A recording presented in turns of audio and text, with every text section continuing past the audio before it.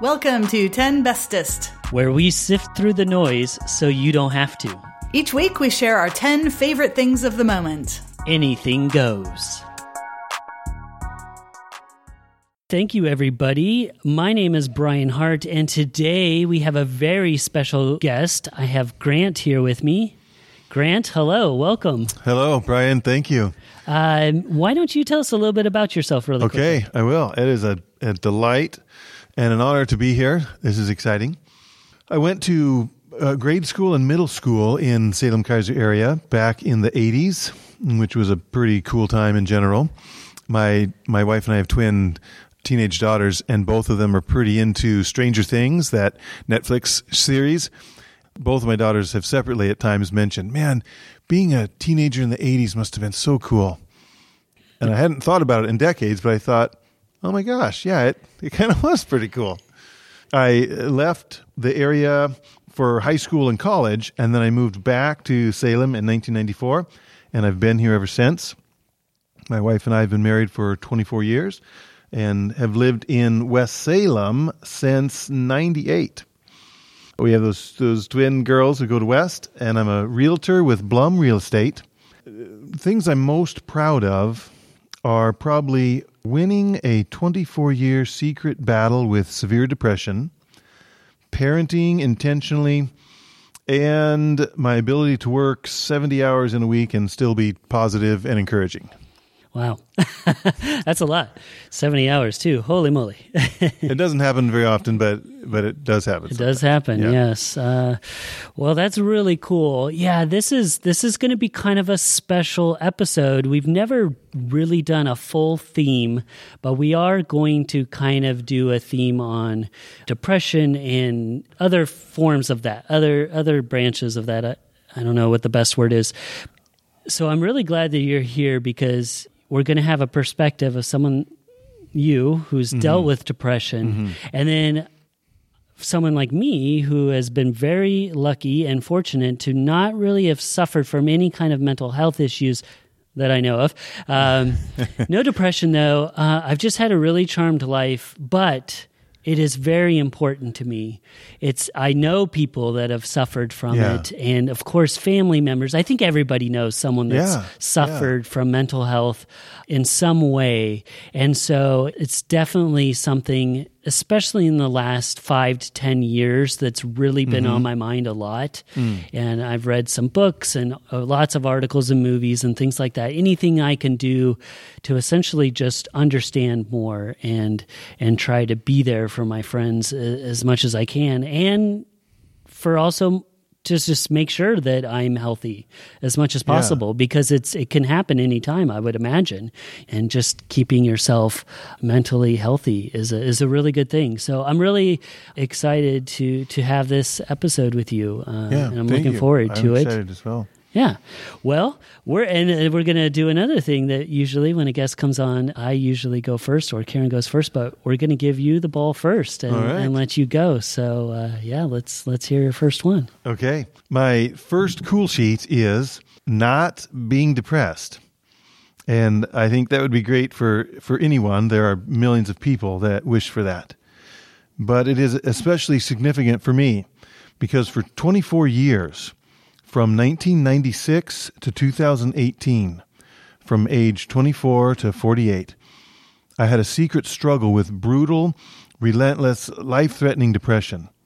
On the outside, I looked happy, funny, well-liked, successful, but on the inside, I was as lost and hopeless and miserable as a person can be. Not even my wife knew the extent of it, and she drove me to the ER a time or two. It is impossible to describe how difficult life was without giving some details, and I'm not ready to talk about the details publicly yet. The details are kind of dramatic, but they're not what's important.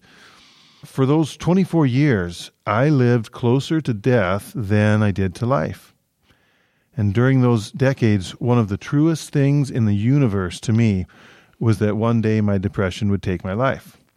I was certain I would not be able to fight it forever. Indeed, I lost the fight several times a month. My private and inner life were pretty grim. But in November of 2018, the depression left suddenly and surprisingly and completely, which I am certain is pretty rare. I was not expecting it, and I did not believe it for a long time. After a month of no depression, after suffering for 24 years, I messaged my brother and sister and said, I know you know a little bit about this, but here's a little more of my story. And I have had no depression for 1 month, and I don't know what's going on. After 3 or 4 more months, I told a couple more dear friends. And after a year and 4 months, I shared a little bit of my story publicly on Facebook. But I have had 0 depression for 1 year and 11 months. Wow. Well, first of all, thank you so much for sharing your first cool sheet, but just your story. Yeah, absolutely, Brian. We've kind of just now formally, I guess, met in person here, but I've known you through online, the means that we live in right now. And I remember that moment. It popped up on my Facebook when you shared that. And I certainly was one of those people that had, since I didn't know you very well anyway, I had no idea. Yeah. So I was like, wow, this is... You never know. There's probably so many people right now struggling that could be close friends that you have no idea about. And I do try to always think about that, especially now in this pandemic, that at the time of recording, we're still in the pandemic and tension's high already. Mm-hmm. And sometimes you have a little bit less patience and understanding of your friends and just in friends in general, though, like things happen and things get on your nerves or whatever, and you have to remember, you don't know where people are, where they're at in their life or where they're coming from. Usually these are your own things in your head that you're angry about or whatever, a lot of the times, but it's a really good reminder to keep that perspective of that people are going through a lot of things, that you probably have no idea about. So I'm sure that's true. And I'm so happy to hear that you haven't had that in a long time. Yeah. It's really amazing, and I hope that gives people that are going through it hope that it is possible to get out of it, or that it can get better. Yeah. So that's great. Thank you so much for sharing that. I'm going to kind of talk about from the other side as best as I can to deal with some of these. And my first cool sheet is going to be a video, and I can't remember it was a few years ago when I saw this video, but it's Brene Brown, who I think a lot of people know. She's been a former cool sheet, and it's a video on empathy, and it's a very short video, and it's an animated video of probably one of her talks, just a very short part on empathy. The link will be on our show notes. And she talks about what is empathy and why it's different from sympathy, because I think a lot of people get that confused. Empathy fuels connection, or sympathy drives disconnection. I really like how she very simply states the difference of the two. She talks about the 4 qualities of empathy: perspective taking, the ability to take the perspective of another person and recognize their perspective as their truth, and staying out of judgment and recognizing emotion in other people and communicating that. This video, like I said, is so short and so powerful. She talks about empathy as a sacred space, that someone's kind of in a deep hole and they shout out from the bottom and say, I'm stuck, it's dark, I'm overwhelmed. And you look and we say, hey, I'm down here with you. I know what it's like down here, and you're not alone. Where someone with sympathy might go, oh, that's bad, huh? And hey, do you want a sandwich? Maybe they're trying to distract. They're trying to just change the subject because they feel uncomfortable. She talks about empathy as a choice, and it's a vulnerable choice. She's kind of the vulnerability expert, because in order to connect, you have to connect in something that's within yourself to kind of connect with that feeling that the other person is having, and that can be a hard thing to do for somebody. And she talks about how rarely, if ever, does empathetic response begin with at least. So if someone shares something and you say, well, at least it's not this. They try, it's somewhere usually is a good place, but they're putting a silver lining on it, and it's just not the right thing to do. I highly recommend this video. It's Brene Brown on empathy. Ooh, you are an expert. That Okay. was I've been practicing. that was really good. Maybe the best we've ever had for Okay. a first time on All a right. guest. Yeah, nice job. All right. I'm a big fan of Brene Brown. Yeah, she's just amazing. Yeah, she is something. Not only is she the real deal in terms of scholarly research, Yeah. but just as a human and her heart. Yeah, She seems to genuinely care yeah. about people, and that seems to be what's motivating her, for the research that she does. I remember, encountering her first TED Talk, which just exploded. It Yeah. became one of the talks, one of the videos that helped put TED on the map. Absolutely. Yeah. And that was a significant thing for me, watching her video on vulnerability. Yeah, I And- think that was the first time I noticed her And too. I think you're the organizer for TEDx Salem. Right. Yeah, the local Yeah, one version of of that. one of the organizers. Yeah. Yeah. So and in fact, that was one of the TED Talks. Not the one, but one of the ones that where Carly and I decided we wanted to start it. Yeah. It was Candy Chang's and Brene was Wow. definitely a huge influence. And she might have put TED on my radar. That was what Okay. kind of was like, what is this TED thing? Yeah. And then I saw Candy's, which is totally different, and it's about a community art project. And between those two, I think Brene kind of got it on my radar, and then Candy solidified the decision.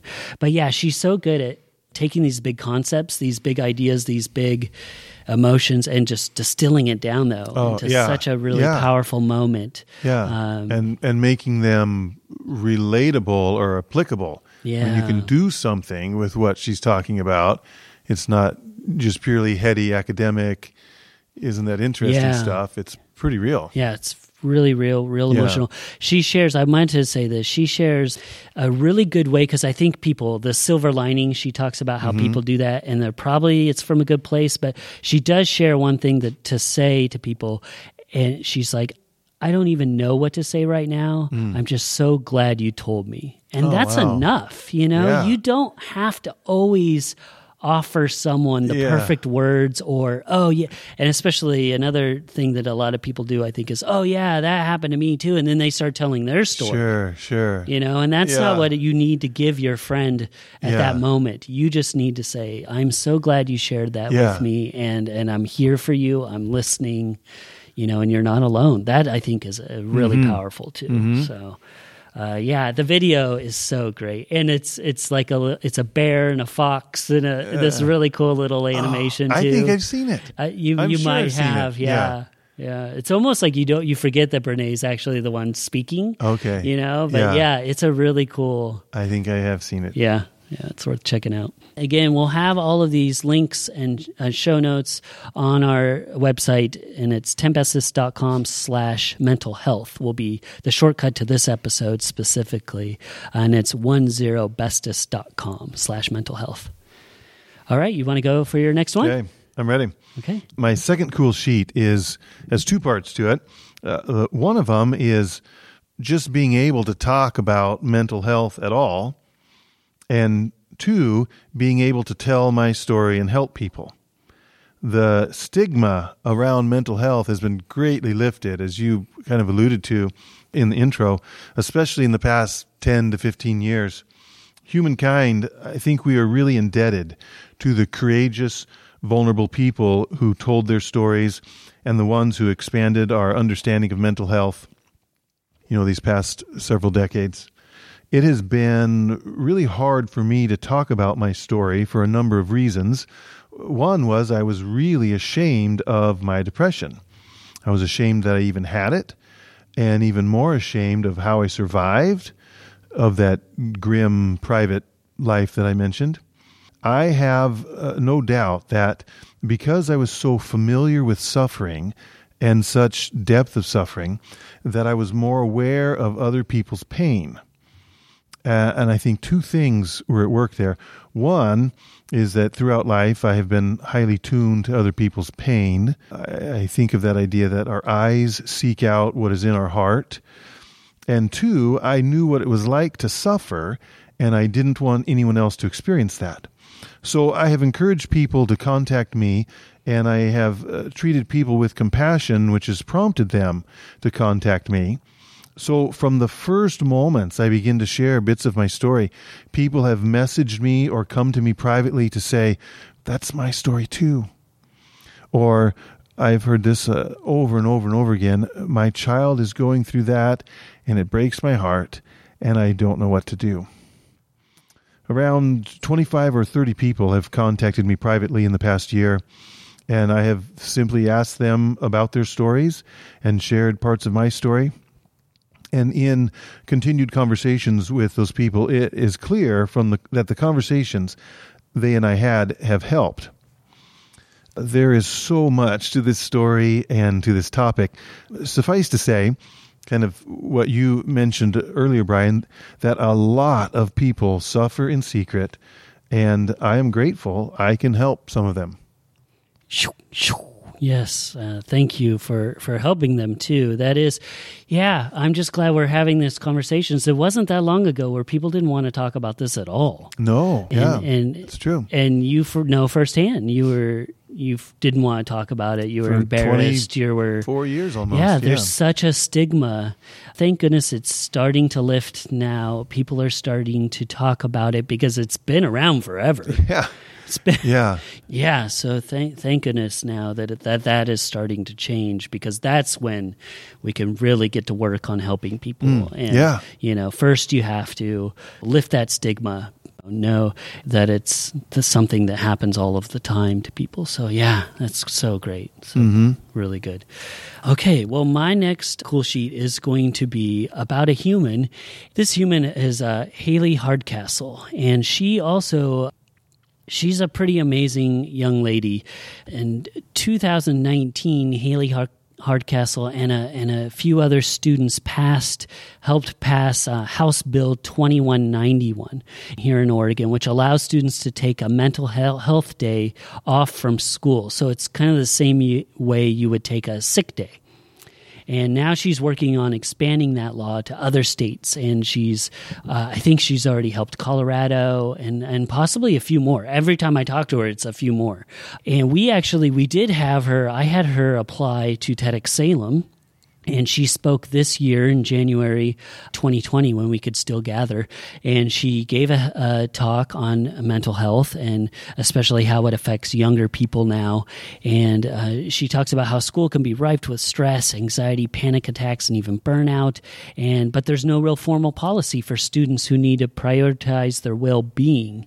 And so she talks about how it's important, and she gave this talk. It's a really great talk, and I don't usually talk about my own TEDx talks because it just seems weird to me. But this one actually was selected by TED, and it became an official TED Talk. They contacted us right afterwards, maybe a month afterwards, and we went through a bunch of process. They interviewed her. It's become an official TED Talk. It's on their official front. It was on the front page. It has over 2 to 3 million views now. So it's a really cool talk, and she's an amazing person. She was in Teen Vogue as one of the young up-and-comers. She's done so many amazing things. Definitely worth checking out, Haley Hardcastle. That's pretty exciting. Yeah. That's pretty cool. What a neat idea to just make a little mental health connection, help lift the stigma of it. Yeah, absolutely. And such for a young person, she started, I think, when she was 17. She's 19, 20 now, still very young, but it's really cool to see these young kids. I think they worked with Providence or somebody else to kind of help them with this. Yeah. But it was a lot of the times it was these young kids, and that's really cool. That's really promising. That's when, and you being a former teacher probably, really love seeing, these young kids doing something about things too. It is really inspiring. Yeah. And hopefully inspire other young people to take action on an idea that they had that they weren't sure they could do anything with or should do anything with. Yeah. Yeah. Yeah, absolutely. Very cool. That is cool. Okay. My third cool sheet is our current understanding of trauma. what has been coming out of trauma research is significant and powerful and surprising. All the leading researchers that I'm aware of are arriving at the same conclusion, and the big revelation about trauma is this: that addiction, ADHD, anxiety, chronic illness, chronic pain, depression, and a host of other issues, all these things are simply symptoms of trauma, and that is all they are. Think about how many people we know that have one or more of those things going on in their life. Trauma is absolutely kicking humanity's butt. It gets even crazier and more exciting. Trauma is loss of connection with your authentic self. Trauma is not a terrible event. Two people can experience the same difficult event, and one will develop anxiety and addiction, and the other won't. It's not the event that is the trauma or causes the trauma. A terrible event or difficult, prolonged circumstances cause addiction, anxiety, depression, chronic illness, chronic pain, etc., only when the person's response causes that person to lose connection with their authentic self. I think examples really help with understanding this, and I have time for one here. Picture a little girl born into a home where there's a lot of anger, a lot of raised voices. It is not a safe place. Her siblings might respond differently to it than she does, but her subconscious, instinctive response is to become the good girl, an obedient, quiet people pleaser. That is how she fights to keep connection with her parents. It is important to note here something that came up earlier when you were talking, Brian, and that is that connection is far and away the greatest human need. So back to this little girl. For the rest of her life, that little girl continues the only role she ever knew, the good, quiet people pleaser, when it was never who she really was. Almost from birth, she lost connection with her authentic self. She will, guaranteed, experience addiction, anxiety, depression, or one of those other symptoms of trauma. This is exciting because it seems to me that this knowledge will continue to spread until it becomes commonplace. And when we understand the real reason why people are struggling and suffering, we can help. Wow, that's really, really cool. I really liked that part you shared too, that the same experience can affect two different people in a totally different way. Yeah. And I think that is where a lot of that disconnect happens, where people are like, well, that didn't bother me, or that wouldn't bother me. And then, of course, there's the people that are, just suck it up, or, whatever. Sure. It's just like, that's a total lack of empathetic response. Sure. But yeah, knowing that difference, knowing that there is a difference, just because you've gone through something and handled it just fine, that doesn't mean that exact same thing someone else might really destroy them, and vice versa. Then there might be something else that happens to you down the road. Yeah. That was nothing for somebody else. Maybe that same person, and they're like, oh, well, that doesn't bother me at all, but now you're a wreck and I'm here for you. Yeah. So that's a really powerful thing that we need to remember. Everything affects people differently. Mm-hmm. Yeah, that's really powerful. Thank you for sharing that. Yeah. Okay, my next cool sheet is going to be a podcast, and this podcast is called Grief Casts, and it's a British podcast by Cariad Lloyd, and she has different guests on her podcast, and they talk about their experiences with grief. Together, they share their views on pain, loss, and the weirdness that happens when someone dies. So I think her father died, and this is what kind of started that. She was really crushed. She was having a really hard time coping with life after this death, and she decided to start this podcast to, again, it's kind of that connection. It's telling people that they're not alone, and talking about her grief once she could. She couldn't for a really long time, but when she could, she started having these people on. They talked about it, and it not only helped her and the person on their show, but And like you've kind of shared right now, is once you talk about your experience, it helps so many other people. There's so many other people that are dealing with these same kinds of things. And this is something that that did hit me a couple years ago. One of my best friends passed away very suddenly. And that was the first time that it really hit me.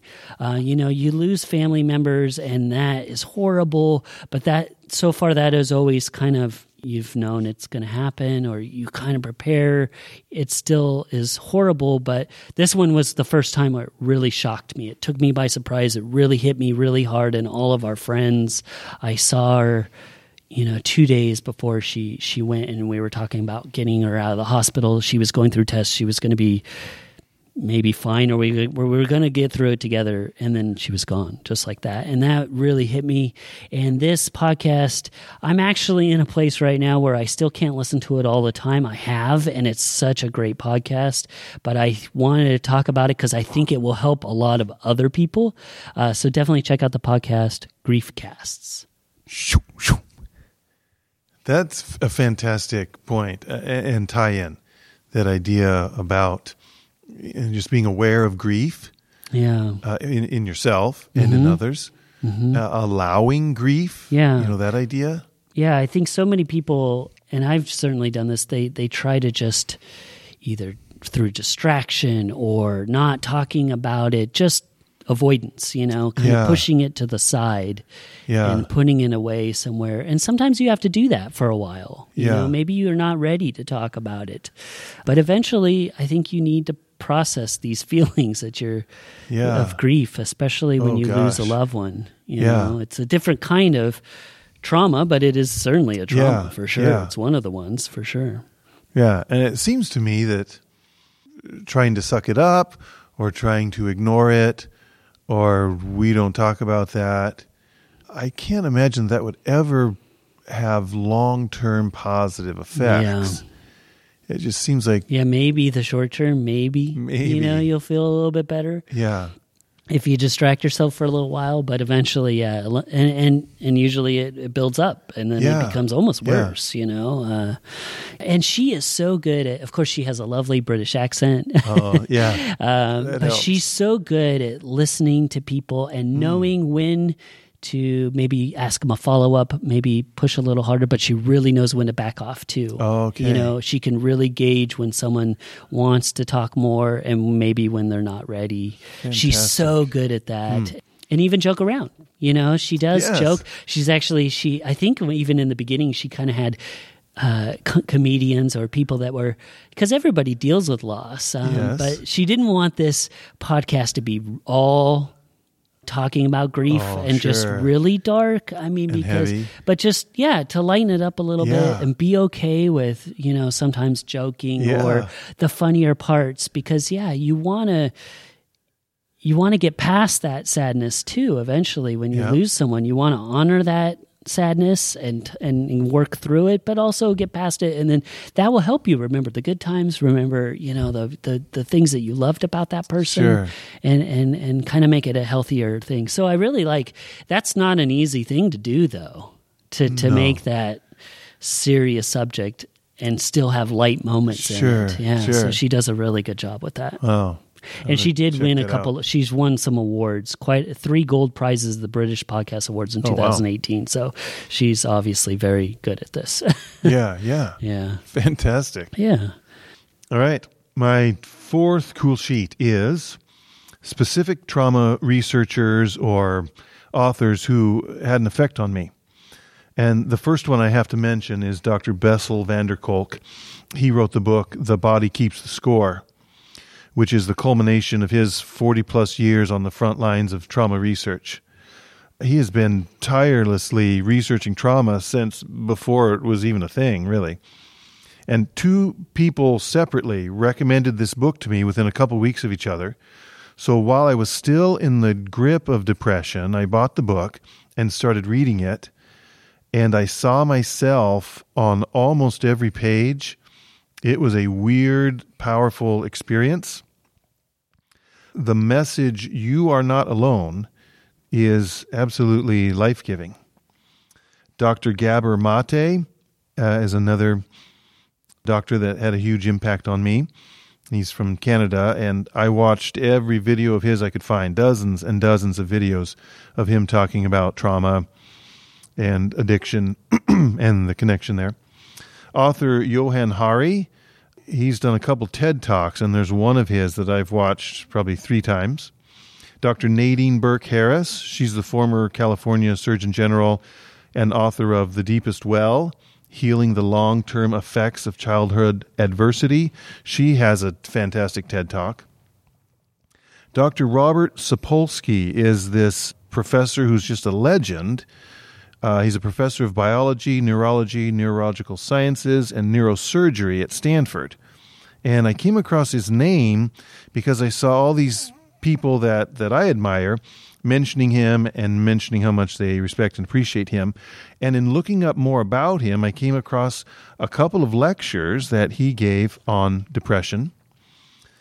Dr. Peter A. Levine has been researching trauma for over 40 years. Dr. Vincent Felitti is one of the creators of the ACE, the Adverse Childhood Experience Study. I also want to mention years and years ago, before his first book even, Tim Ferriss told a little bit about his own story of depression. And over the decades that I was depressed, stories like that were like medicine to me. When I would read about someone I admired who struggled with depression, it would get me through a day or two. Businessman and coach Jerry Colonna comes to mind. Also, suicides that made the news were comforting to me when I was in depression. And the reason is, I think when you are lost and hopeless, stories of hopelessness let you know that you're not alone in the darkness. And David Foster Wallace comes to mind. Again, that message, you are not alone, is life-giving and life-saving. Wow, yeah, wow. Yeah, and then Tim Ferriss, he ended up doing a TED Talk talking a lot more about his depression. Yeah. You know, the most recent one that he had. And for what I remember right is he switched it up. He was going to talk about something I think totally different. And then he last minute, and this is pretty rare for TED Talks, he changed it and he goes, you know what, I really want to talk about this because I think he had a moment in his life where it was a close call. Yeah. And then he wanted to talk about that. And and did you mention, or have you ever heard the TED Talk from Andrew Solomon, I think is his name? Oh. Solomon. It's another one you might, if you haven't seen it yet, it's Depression's the Secret We Share. Yes. It's another good one if you haven't. He's really good. I'm sure I've watched it because you probably have. But I can't remember the details of it. It must have been a while, probably back when I was still...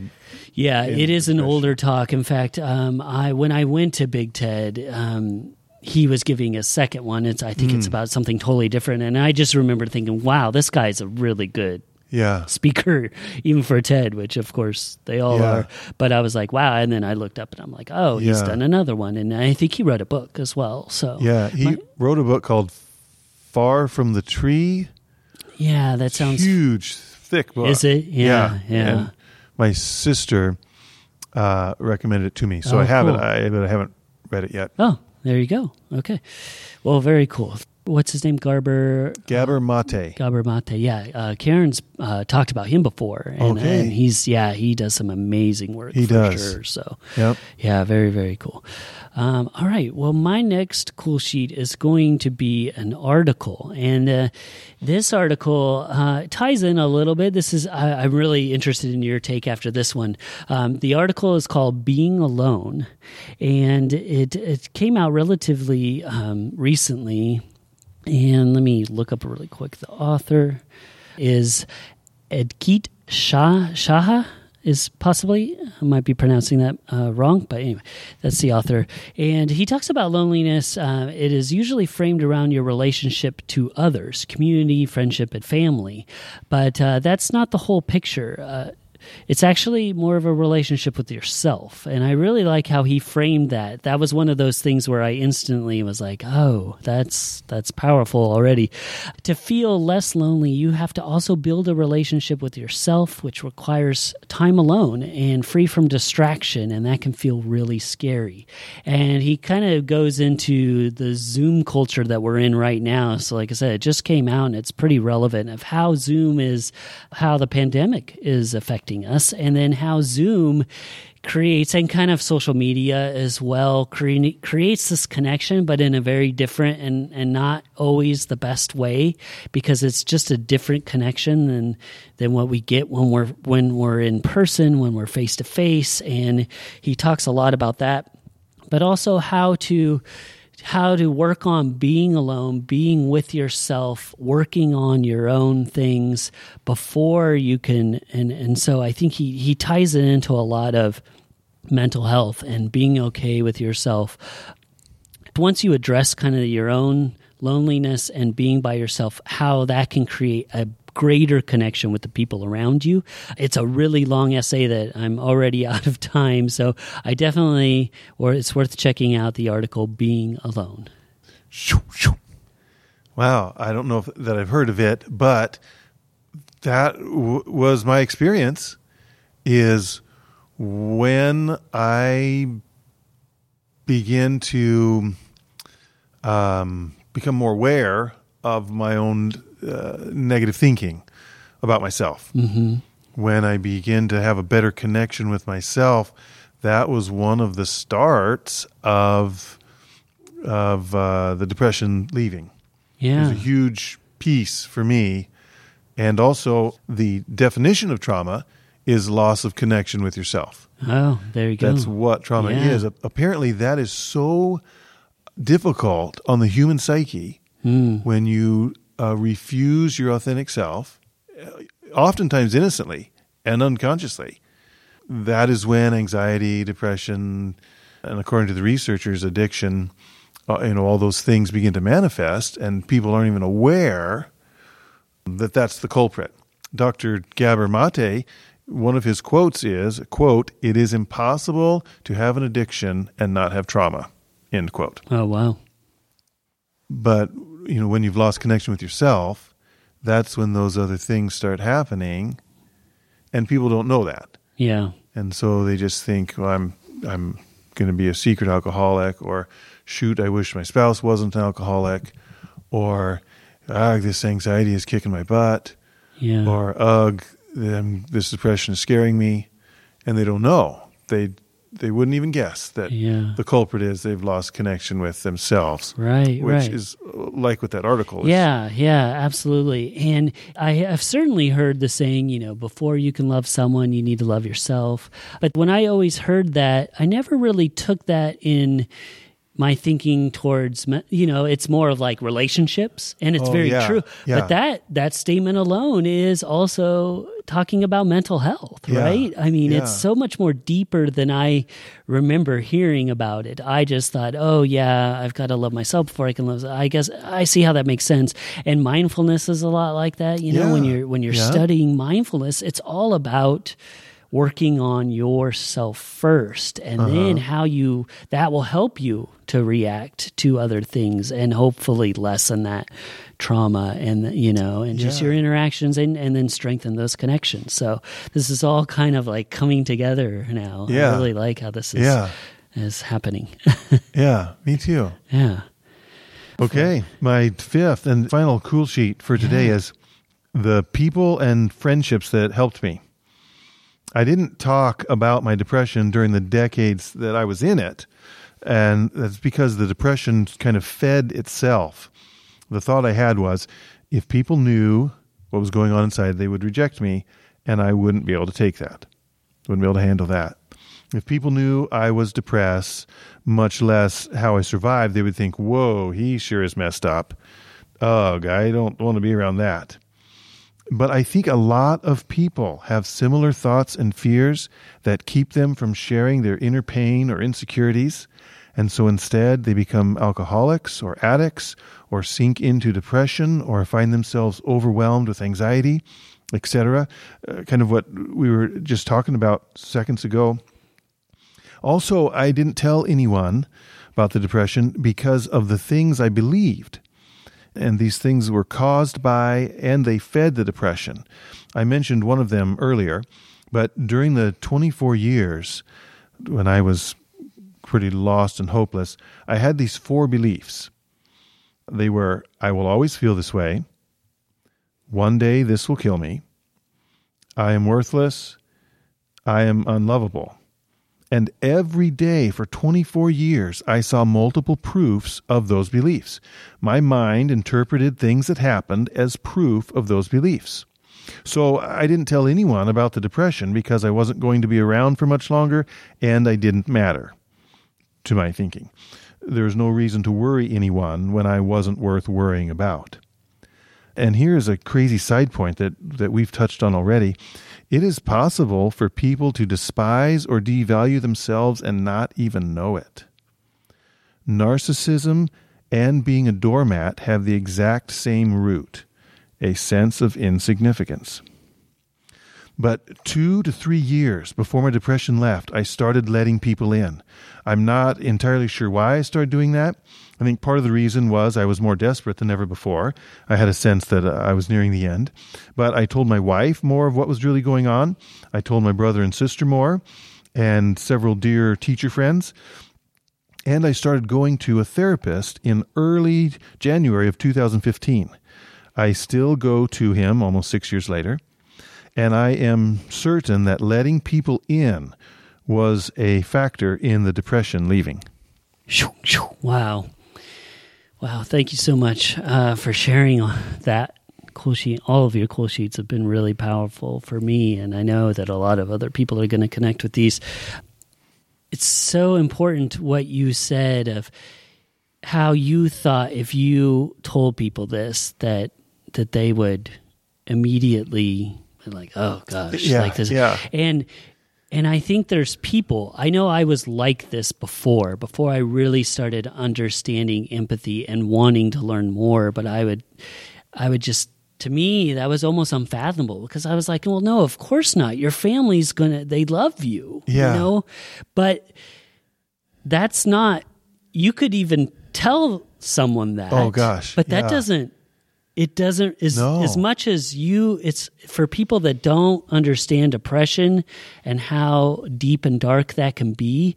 It's the opposite too. The people that have it don't understand that everyone's ready to help you, and like you can't. So I don't even know if I'm saying that right. Yeah, but well, I think I'm catching it. Yeah, understanding it. Yeah, it's like people.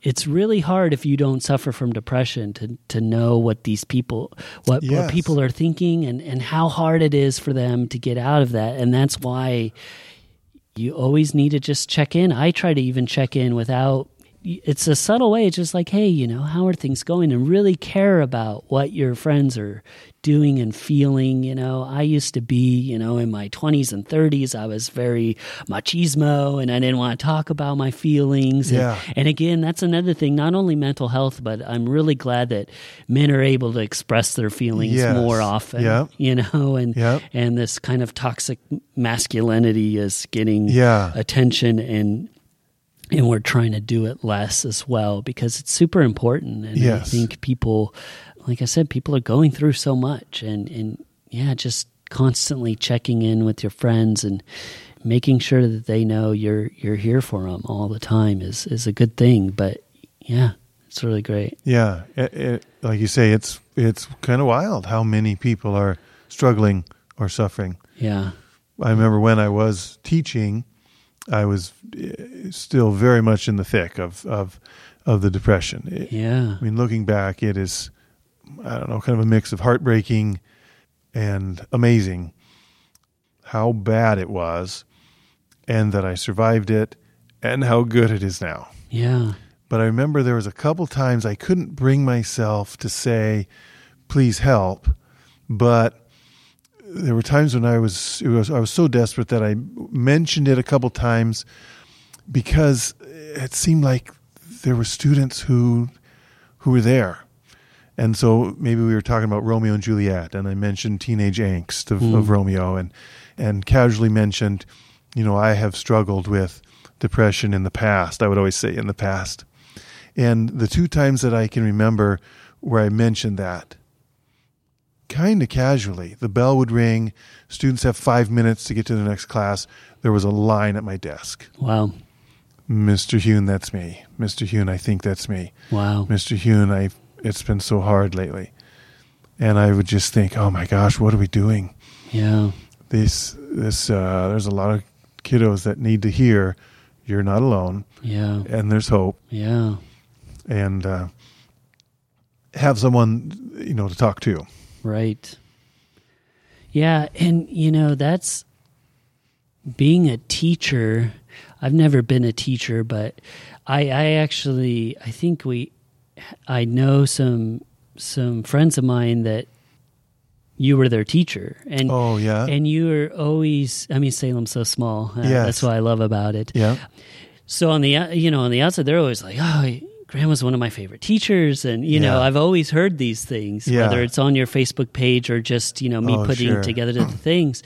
And it's another one of those things. So it's not like from all view on the outside, you're a great teacher, you were happy, you were doing your job, and here you were in this depression, in this, stretch of where you were saying sometimes it could go either grim. Way, at and any the moment. Students, but 100% of my students, I feel lucky to know them. Yeah. There's not a single student that I don't feel that about. Every student I've ever had, I've felt was a gift, and I just felt thrilled and honored to know them. Mm-hmm. And the students were pretty life-giving to me. Yeah. But the behind the scenes was pretty difficult for me. And so I truly enjoyed the students, even though I daily was concerned for them as individuals. Yeah. And that wasn't my job, and there wasn't time for that. But and it was kind of quite a bit of emotional and output to care for that many people at any depth. But I did love the students, and I'm grateful for them. Yeah, that's cool. It's really cool. All right, well, my last cool sheet. This went by fast. My last one is a website, and this is the World Health Organization section, their mental well-being resources for the public. So the World Health Organization, of course, has been getting a lot of different attention these days. They basically didn't have much attention at all. Then when the coronavirus hit, everybody was talking. Everybody's got an opinion. But, they do a lot of good, not just on the pandemic, but they also have this really great section of their website on mental well-being, and like it says, resources for the public. I wanted to kind of wrap this up for more information for people after they hear this. And again, it'll all be on our website, but they have so many good links. They have an managing stress, an illustrated guide. They can help you. They have a looking after our mental health, so they have resources for that. They have book for children on depression. Of course, they have COVID stuff even in mental health, because the pandemic is affecting our mental health quite a bit. So it does tie into that as well. But it's a whole bunch of other stuff that has nothing to do with COVID. It talks about depression, what you should know, living with someone with depression. So that's another good resource if you don't suffer from it, but you know someone. Like I said, I think everybody knows someone that suffers from mental health or depression in some form. And there's a section, you're worried that your child is depressed, worried about the future, preventing depression during your teens and 20s, wondering why your new baby might not be making you happy. So very specific information, staying positive, preventing depression as you get older. Because again, it could happen at any stage of your life. then it has resources directly. Do you know someone who may be considering suicide? They've got a whole section for that. Do you feel like, again, this is from your own self, do you feel like life is not worth living? And it's got videos, it's got resources, it's got so many different things. Definitely worth checking out. World Health Organization section, mental well-being resources for the public. Wow, that's great to have, a super reliable source. Yeah. Extremely vetted source that's, accessible to anyone at any time. Yeah. And just such I really love, there's tons of good resources, and we'll have a lot of them, the ones you've talked about, the ones I've talked about on our show notes. But this is just one that was just like a big, giant source of links, because there were so many other things that I wanted to talk about. Sure. Any of these links, any of these videos, they have a ton of really good videos on depression, preventing suicide, information for health workers, emergency responders who are dealing with this. Oh, yeah. Just so many different resources that I thought, this would be just another good way to kind of wrap this whole episode up and just another list of resources for everybody. I think it's so important. Absolutely.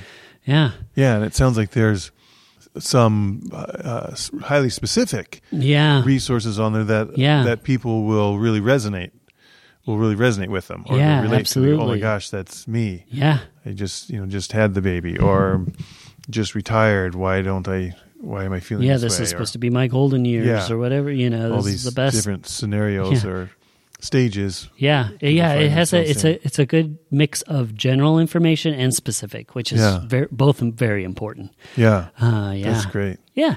Well, Grant, thank you so much for being on the show. It's just, this is really, it was an honor to have you on and to talk about this. And thank you so much for sharing your story. And you aren't alone. And I know that you're going to help a lot of people, telling them that they're not alone. So I really appreciate it. If people want to learn more about you or your story, is there anything we can do? Follow you on social or stuff like that you want to share? Or? Yeah, absolutely. I'm on Facebook at Grant Hune, just my first and last name together. Yeah. I'm on Instagram. I'm not super active there, but again, just Grant Hune, my first and last name together. It's mainly just photos, but I did a little series on parenting on Instagram a while back. Yeah. Intentional parenting. Yeah, that's kind of your not new, but one of your focuses now. Yeah. At least more recent to me. Sure. That you've been. Intentional parenting. Yeah, so that's really cool too. And there's a big overlap, a big connection with trauma. Oh, great. And parenting. Yeah. Sure. For parents and for children. Yeah. I'm on Twitter. Mainly I just get news on Twitter. Yeah. Again at Grant Hune. I made a website last year called grantonlife.com. Oh, cool. So GRANTONLIFE. And I started posting videos and text there on things relating to parenting and trauma and whatnot, and haven't really advertised it or let people know about it. It just kind of sits there, and every now and then I'll direct someone who contacts me, I'll direct them to a specific article on that site. Oh, great. Well, fantastic. And then I had a blog that I still have, I just haven't done anything with, that I started in the 90s. Oh, wow. Early blogger. Yeah, and I think a lot of the stuff from the 90s has gone the way of, GeoCities, if people that remember that far back. But I think the earliest posts on the blog now are probably 2005, but it's not super interesting. Yeah. I mean, it's interesting, but not super important or life-changing kind of stuff. Sure. Well, it might be to somebody. You never know. Yes. And there's probably, 1,000 posts on there, maybe. Wow. That's a lot. That's great. Well, yeah, that's fantastic, and we'll have all of those links on our show notes. So if you didn't grab all those, don't worry. Go to 10bestest.com/mental health, and that'll take you to this show, so you can listen to it again, get all those resources, talk to Grant if you want to, and thank you so much. Thank you, Brian, for joining us. Thank you so much. Yeah, and thank you to all our listeners, and stay curious. Want to learn more about this week's Cool Sheets? Head on over to 10Bestus, that's 10bestus.com, for links to all of our cool sheets. And sign up for our monthly newsletter with bonus Cool Sheets and other fun stuff. 10 Bestus will be back with an all-new episode next Monday at 10 a.m. Pacific, 1 p.m. Eastern.